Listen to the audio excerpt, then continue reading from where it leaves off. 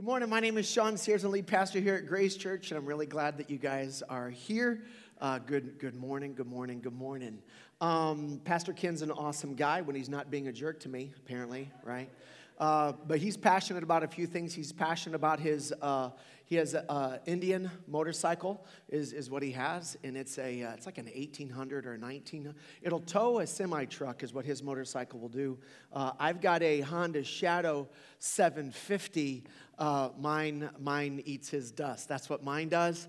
I tried to get into motorcycles, tried to get really passionate about it. I bought a used motorcycle. I'm not going to buy one brand new because I'm not all like super into it or anything yet. But I tried to get into it, and then it broke down. It broke down about a month and a half ago, and I made an appointment. The soonest I could get my motorcycle fixed is September 23rd. That's this coming Wednesday. So I had a 2-month appointment to get that. I tried to be passionate about it. I just couldn't. We're all passionate about different things. I don't know what you're passionate about, just for fun. Think like the one thing that you're like really passionate about, and tell the person next to you. What are you passionate about? What do you like most? What are you passionate about? What are you passionate about? Tell somebody next to you. You're like, I'm by myself, and I don't want to get no close to nobody or I will die. All right, that's fine. You ain't got to tell nobody. You ain't got to talk to nobody else if you don't want to. We're all passionate about different things. My son is passionate about Premier League soccer. My son's passionate about soccer. I never played soccer because I was a chubby kid, and soccer is the one sport you never stop running.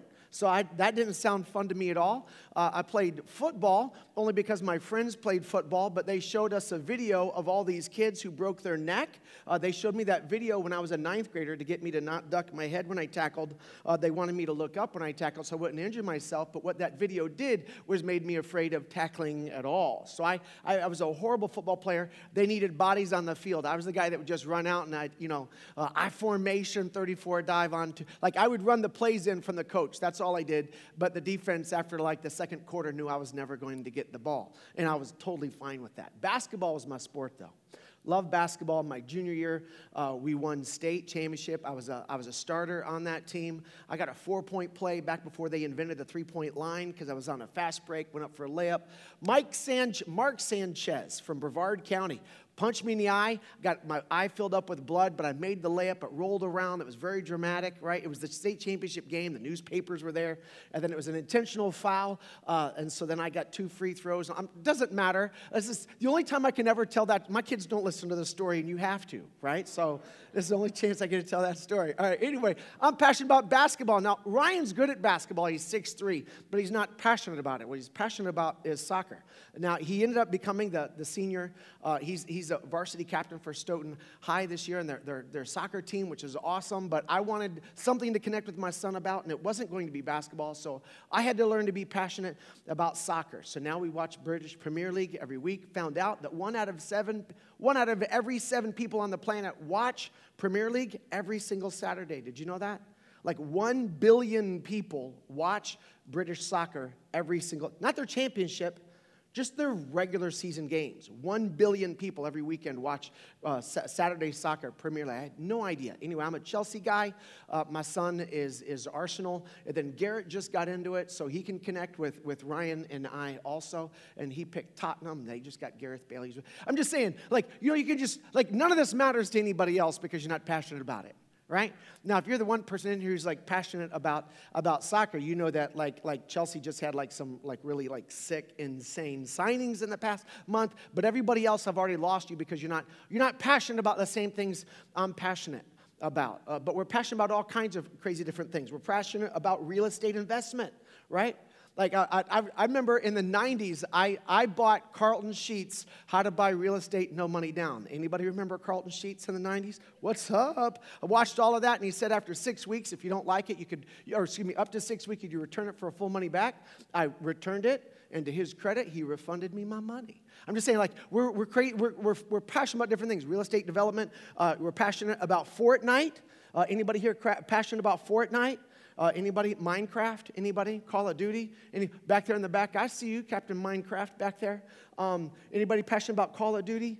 Okay, all right. I'm Sean's name. That's my gamer tag, just so you know. And Ryan is Deshaun S. He got my old one. We're passionate about the New England Patriots. Who likes the Patriots? Anyone? Now, are you more passionate about Tom Brady or the Patriots? All right, good. You love Jesus. That's good. All right. Passionate about the Celtics. Oh, and I know that, like, I wasn't feeling good last night. I went to bed, so I didn't get to see the end of the game. Who won? The Celtics won? Oh, gosh, okay. Because, like, if we had lost that, we started falling apart. What the heck? All right? So we're passionate about a lot of different things. I saw a documentary this past week, and apparently there's a guy who's super passionate about British history from Alfred the Great to the 12th century. Like, that's he doesn't have a lot of friends. But here's what's crazy is that we start building connections and friendships and other relationships around our passion. We do this naturally. No one tells us to build friends with those who share our passions. Is just something that we naturally do. And this entire series is based on the idea that you see both in the Hebrew Bible and in the Greek Bible, the Jewish Bible that Christians refer to as the Old Testament, and the New Testament. What you see all the way through, from Genesis all the way to the book of Revelations, is that you and I will never become the healthiest versions of ourselves in isolation. You cannot become the healthiest version of yourself in isolation. So everything that we're going through right now, while it is putting the fear of God in us for our physical health and for the health of our loved ones, I believe long term the greatest threat is to our spiritual health. It's to our emotional health. You weren't created this way. We open up this series by looking at the very first page of the Bible. God said the one thing in a perfect world, there was not even any sin in the world yet. And when God had created everything perfect, the one thing that he said was not good was that one of us should be alone. That's the one thing that was the very first thing that God ever said, this ain't right, that anybody should ever be alone. And everything that we're going through right now is causing us to isolate ourselves from other people. Even more, you can never become the person that God created you to be, the person that Jesus rescued you from sin to become, without three different types of relationships. And we all crave these types of relationships. The first type of relationship that you have to have is like a transparent relationship. You need somebody that knows you. I mean, like knows you, right? You need a close friend who's going to that you can go to and brag when at the high moments of life, somebody who's going to be genuinely just as excited for you as you are for yourself. You need somebody like that. You also need somebody who's going to notice when you're not doing well, who's going to ask you the questions you don't want anybody to ask you. Because when I'm unhealthy is when I'm tempted to be less transparent. When my marriage is falling apart, I don't run to my best friend and say my wife's about to leave me because I don't want him to know that, because I'm afraid he's going to think less of me as a man because I can't keep a healthy marriage, right? I mean, like my insecurities come up when I become unhealthy, and I don't want to share that with anybody, right? Like you don't want to share your brokenness with somebody else. You don't want to talk, like you don't want people to know that you have a secret addiction. You don't want anybody to know this, but you've got to have somebody who's close enough to you, that knows you well enough that they can ask you questions that you would not want anybody else to answer, but somebody that you trust enough to be honest with. You have to have that person. You have to have a close friend, like a best friend, a really close friend who shares your faith. Somebody who is walking towards Jesus with you. Somebody who, when they stumble on the path, you can pick them up. And then when you stumble on the path, they can pick you up. And Billie Jane is that for me in a lot of ways, but she's not that way in every way, because sometimes the conflict is between us, right? And she's not, and I still need that other person. I've had people share with me that that's your biggest prayer request right now, is that I need a really godly close friend right now. And I think that's something you ought to continue to pray for. I think that if you get involved on a ministry team or in a life group that puts you in position outside of the weekend services to just get to know other Christians, then the idea is that maybe you guys can hang out a little bit socially to see it. And I don't need to teach you how to make friends. You guys already know how to make friends. It's just a burden in your heart that you're praying for. Keep praying for that. Second thing you need is you need like a crew of people. You need like your lunch table I talked about last week. Like not everybody that you sit with at lunch is your best friend, but you need friends, like a group of friends at lunch, at school, and we also need that in life.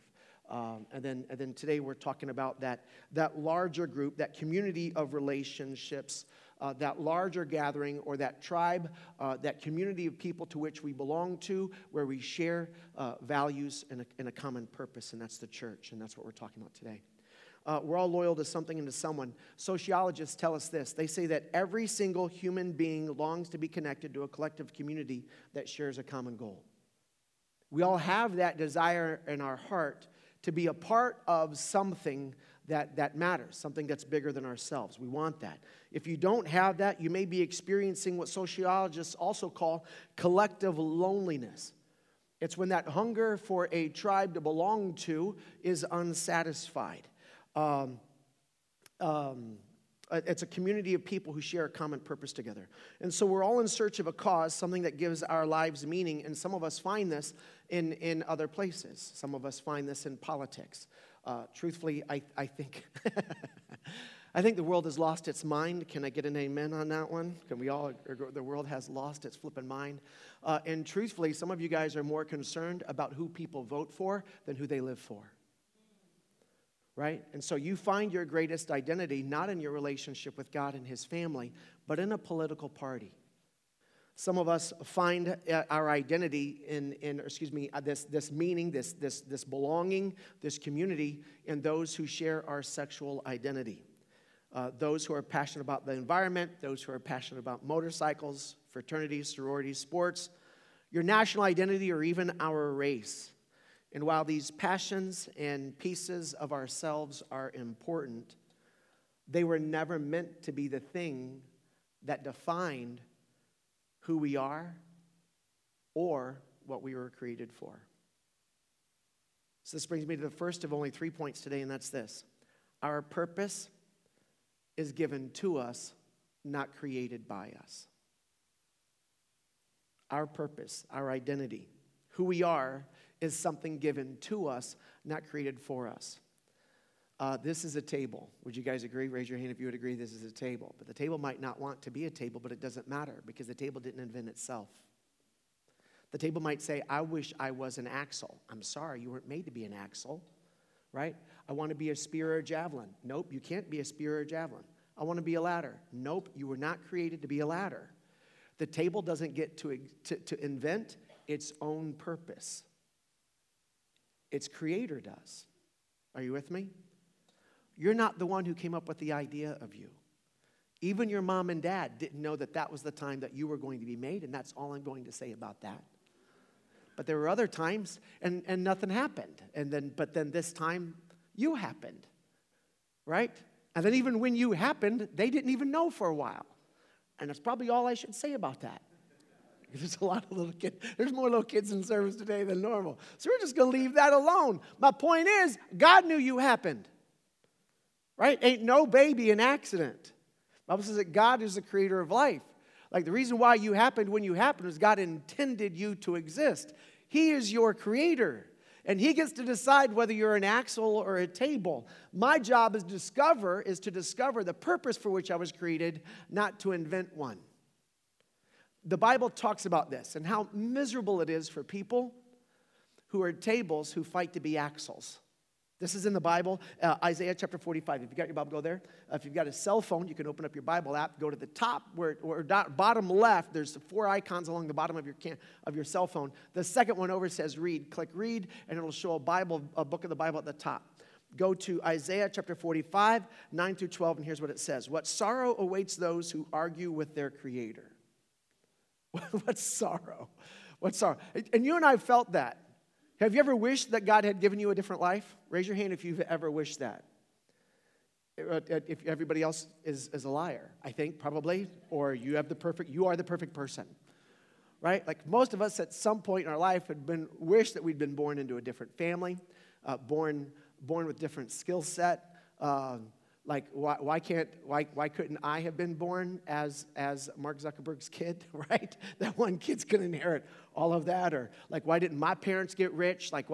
These are the things that why didn't I have a higher IQ or better personality? Or, we can go to dark places and then we argue with our Creator. We get upset with God. This past week, there's a girl that I went to high school with. I was a senior. She was an 8th grader. I only know her because she was in the same class as my sister, so she was friends with my sister. And she put on Facebook a question, and then she tagged me in the question so that I would see it, and maybe I would respond to it. But she said, I know that God loves everybody the same, but I don't think He likes all of us. She said, because the people that he likes, he gives better hands to. And then the people that he doesn't, they get a worse hand. And I just want to know what I can do to get God to like me, but more. And I said, nothing. No, I'm just kidding. There's a whole answer for that. And if that's what you're struggling with, that's not the purpose of the teaching today, so I'm not going to spend a lot of time on that now. But if that's something that you struggle with, I was able to answer that question, I think, from a biblical perspective in 3 paragraphs. I'd be happy to forward that to you. My email is sean@that'sgrace.org. If you've seen our website, that'sgrace.org, just put Sean at the beginning of it, S-E-A-N. And I'd be happy to just forward you those 3 paragraphs. Maybe you have a friend that's struggling with it. And so you could share, if that helps you have a healthy conversation with them, go for it. But my point is that my sister's friend is struggling with God making her a table when she wanted to be an axle, right?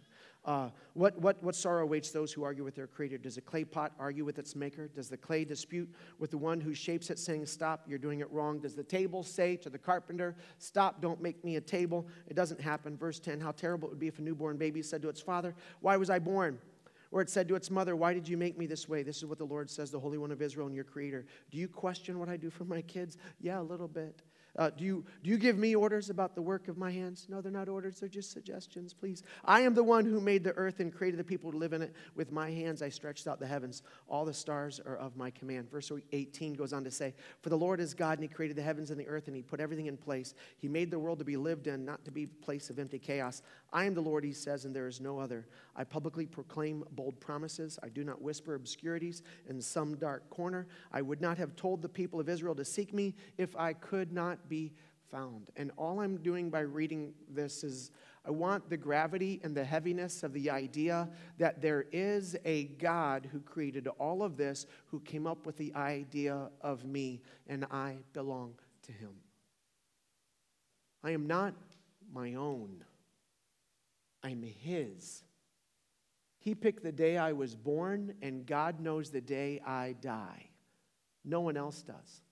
And I can't live one day past my expiration date. I didn't get to choose my height. I didn't get to choose my eye color. Everything about me, even the stuff that I've made with my own hands, I made with hands that I did not give myself. Like everything about me is a result of the assets that God loaned me and will someday take back from me. And it is to him that I will give an account. So if I want to find meaning and value in this life, if I want to discover the purpose for which I exist, it is to God I must go.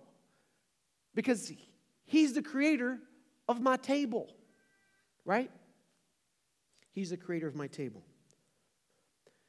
It is God who created you at this time and in this place. There's a verse in Acts chapter 18 that says that it is God who determines the time in which we live and the place in which we dwell. Everything about you, designed by God. So it's in God that we discover our identity, learn about our brokenness, celebrate our rescue from our brokenness, and move toward our purpose. It's God who created you for healthy community. It's God who gave you a sense of emptiness that will never be filled until you find your way to him. It's God who blesses you. It's God who calls you. It's God who lets you get to the place of sorrow for your sin. It's God who gives you the faith in which to believe.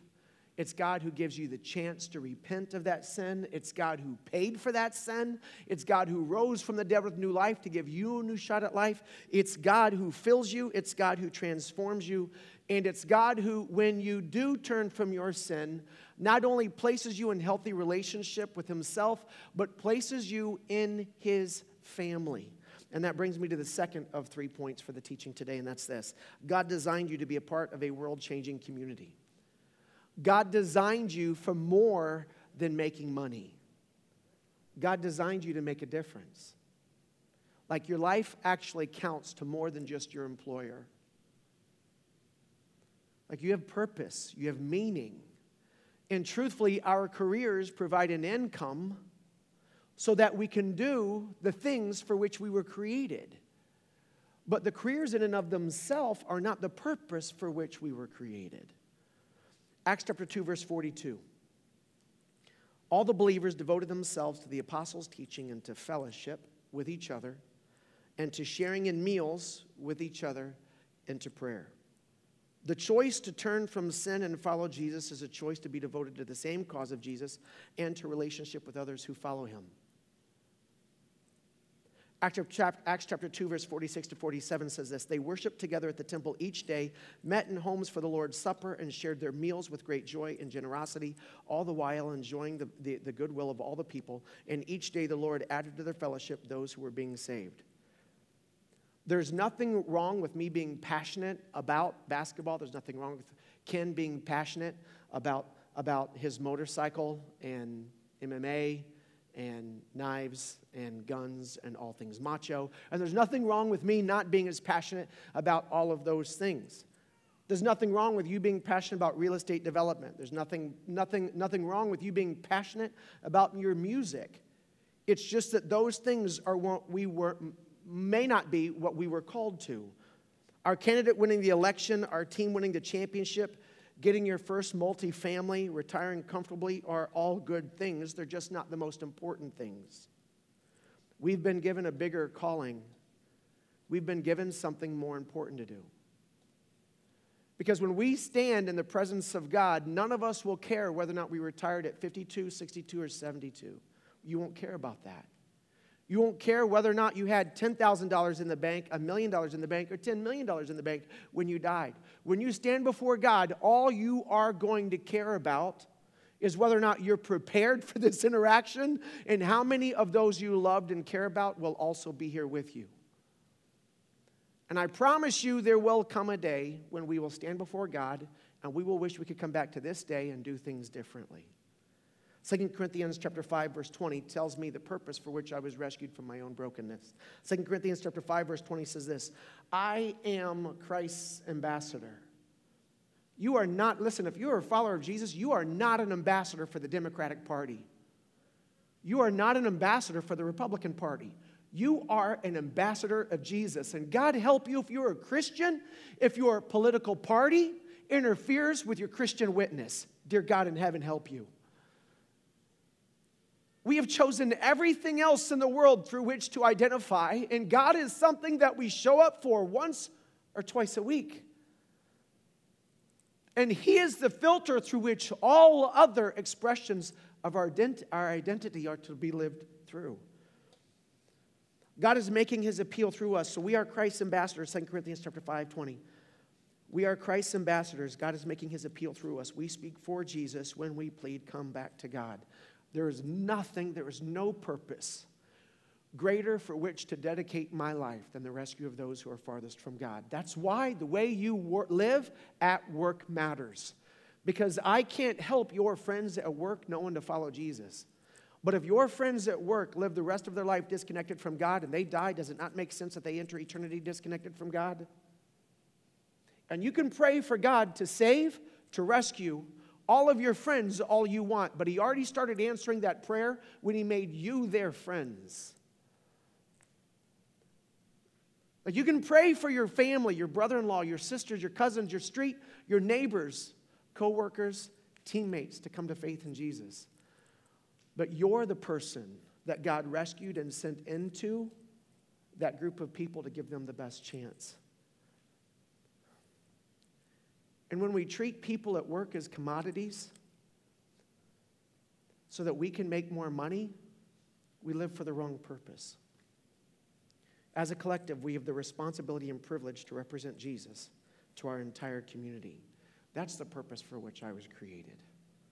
Colossians chapter 1:18 says, Jesus Christ is the head of the church, which is His body. You can't say you love Jesus if you don't love His church. He is the head of His body, which is the church. You can't say that you love Jesus whom you haven't seen if you can't love His family who you have seen. You can't say that you're committed to the head if you're not committed to the body. Now, I know that this is a very complicated thing for us because we've been to so many unhealthy churches that have done so many things that do not represent Jesus at all. The idea, though, that those who had turned from sin to begin following Jesus and would gather together on a regular basis was not the Pope's idea. It's not Billy Graham's idea. It's not Sean's idea. It's not even St. Peter's idea. It's Jesus' idea. And as that happened, organization and structure evolved around that to take care of people and to get mission done. And sometimes that got corrupted by the greed of the people who were in charge of those organizations. But what we've done along the way is thrown out the baby with the bathwater. And if you're not familiar, if you're a young kid and you're not familiar with that phrase, if a kid goes outside and gets really muddy and the parents bring him in and put him in the bathtub, and then the whole bathtub gets really dirty, you're like, ooh, that's gross.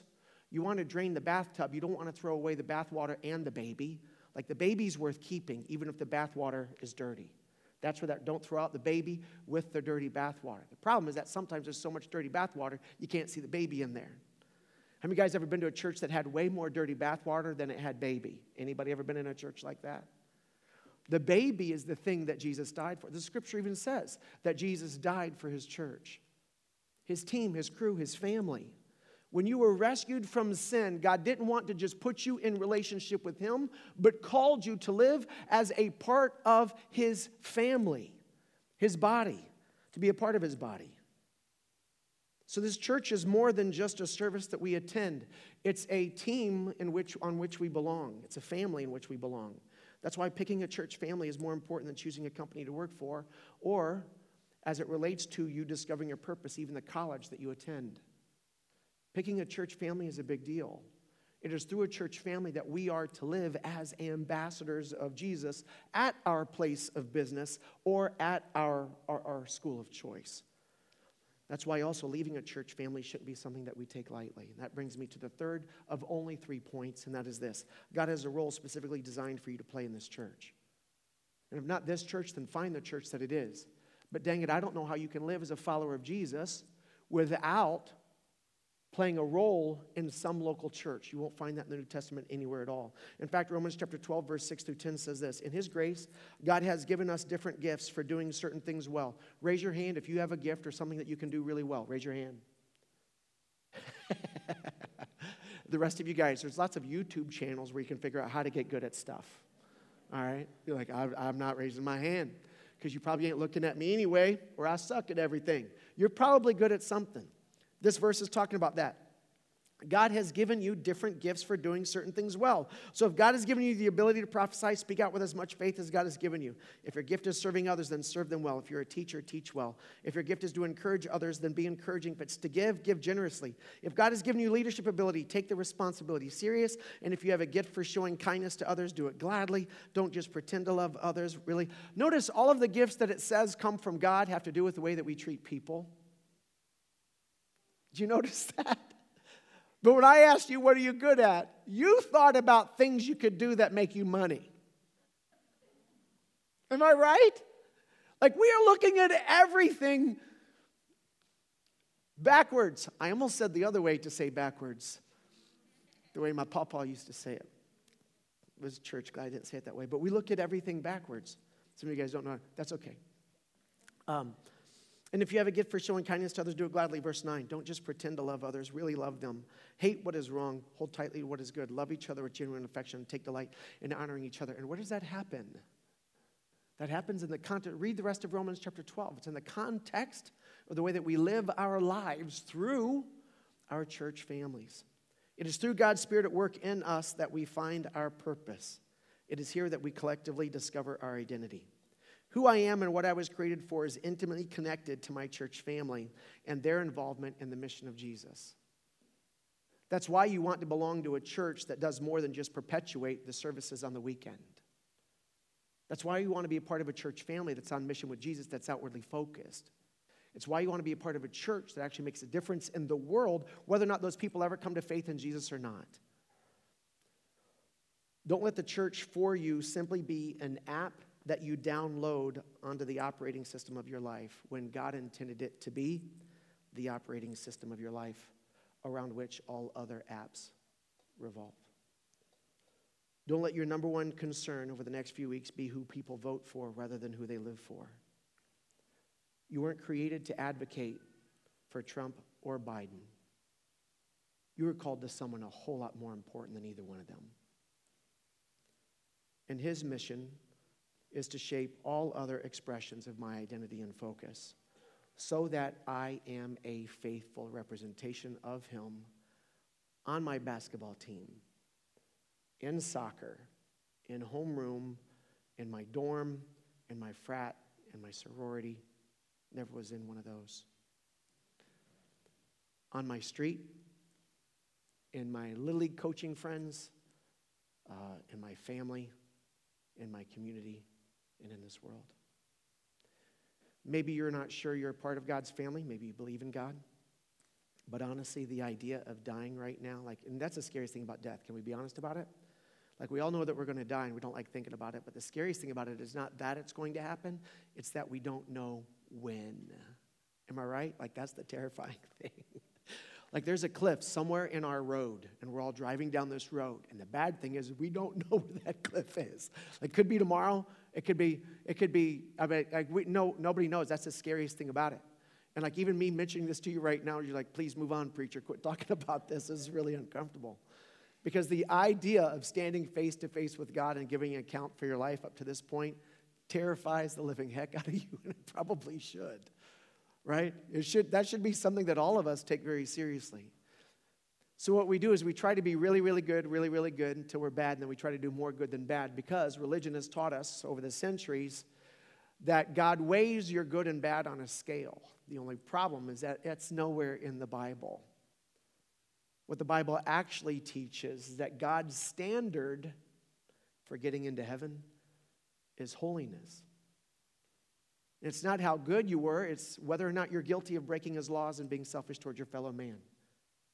Just like any judge. You never stood before a judge ever that just said, well, how many hours did you volunteer, and then I'll let you get away with DUI. Right? The question isn't, are you a Little League coach, so that now I'll let you get away with whatever you did wrong. The question is, are you innocent or guilty of what you're accused of? That's it. That's the only question a judge has to answer. Are you innocent or guilty? That's it. So when we stand before God, he's not going to be any more crooked than what we'd expect any other judge to be. The question that we answer before God is, are you innocent or guilty of breaking my laws?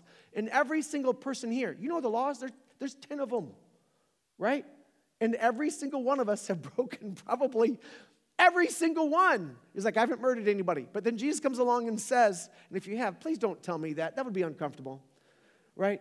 But when Jesus comes along and says, if you've hated somebody, you're guilty of murder in your heart. Well, I haven't committed adultery either. But then he said, if you've lusted over somebody, you've committed adultery in your heart. Crap! Now I'm guilty of both of those two.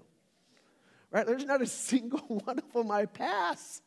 So when I stand before God and he says, are you innocent or breaking my laws?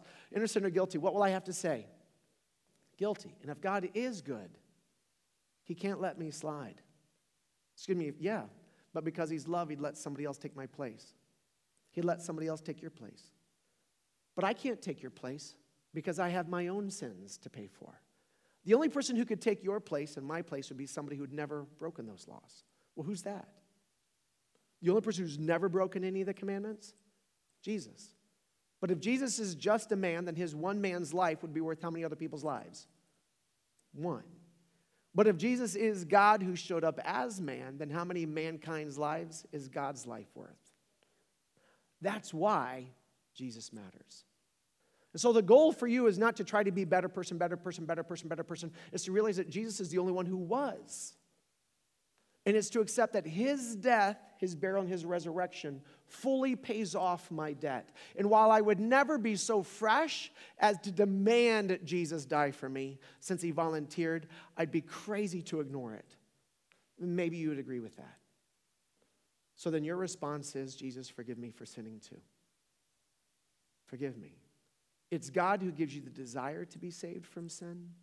It's God who gives you the grace to repent of your sin. So if you right now have the desire to be in a relationship with God, that desire comes from God. You need to respond because he's not obligated to give you another chance. But you've got this chance. You get to decide what to do with it. God, forgive me for sinning against you. I accept your payment for my sin. Save me from all of it. Help me to follow you with the rest of my life. Maybe you've already come to that place, but you haven't been baptized yet. Some of you guys would say, well, I was baptized as a baby, and that was an expression of whose faith? Yours as a baby or your parents'? If you were baptized as a baby, whose faith was that a demonstration of? Your parents'. How long are you going to live on borrowed faith? Like at some point, shouldn't you make this your own? Well, why do I need to be baptized? The Bible says for two reasons. One, because it was the example that Jesus set. He said, everybody who comes after me needs to follow this. Every person who was ever baptized in the whole Bible was baptized after they became a devoted follower of Jesus. It's kind of like my wedding ring. I could take off my wedding ring and put it on a kid. That doesn't make them married to anyone. This has no meaning and power apart from a pre-existing covenant relationship. And baptism is the exact same way. Every time I put on my ring, it's a recognition that I've put to death the single man, Sean. I don't live as a single man. I live as a married man. And this is a tangible reminder of that. Romans chapter 6 says that baptism does the exact same thing. It's in baptism that I bury the person I used to be.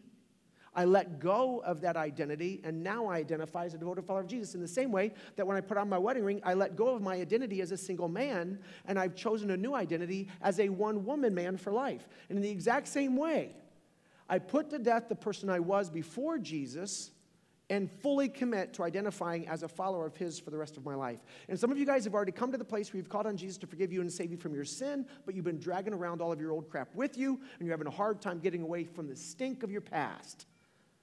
And truthfully, what you need to do is bury that joker in baptism. We're doing baptisms next week. Actually, we're doing some of them this week. We're not doing it here. We're doing it in public places. We're doing it in pools. We're doing it, I think Braintree is even going to be doing it at Wollaston Beach. We do it in lakes. We don't even care. If you have a pool, me or one of the other leaders in our church will come baptize you in your pool. We don't even care. But if you know that that's your next step, you should take it.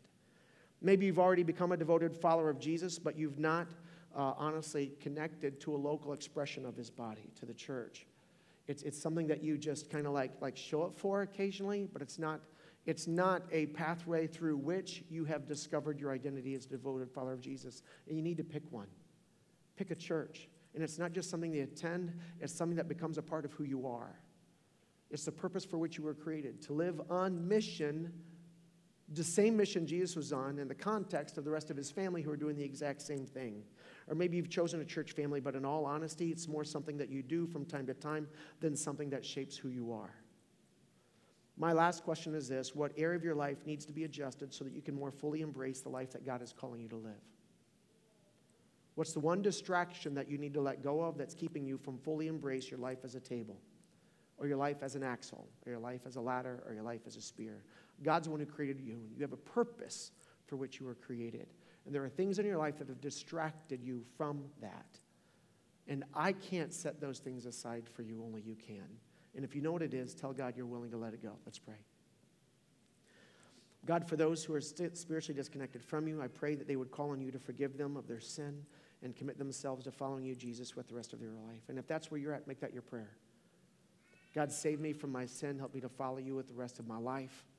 I am all in. If you've already come to that place, but since then you haven't been baptized under water, God, I am ready to put to death the person I used to be, to let that go. I want to fully embrace my identity as your kid.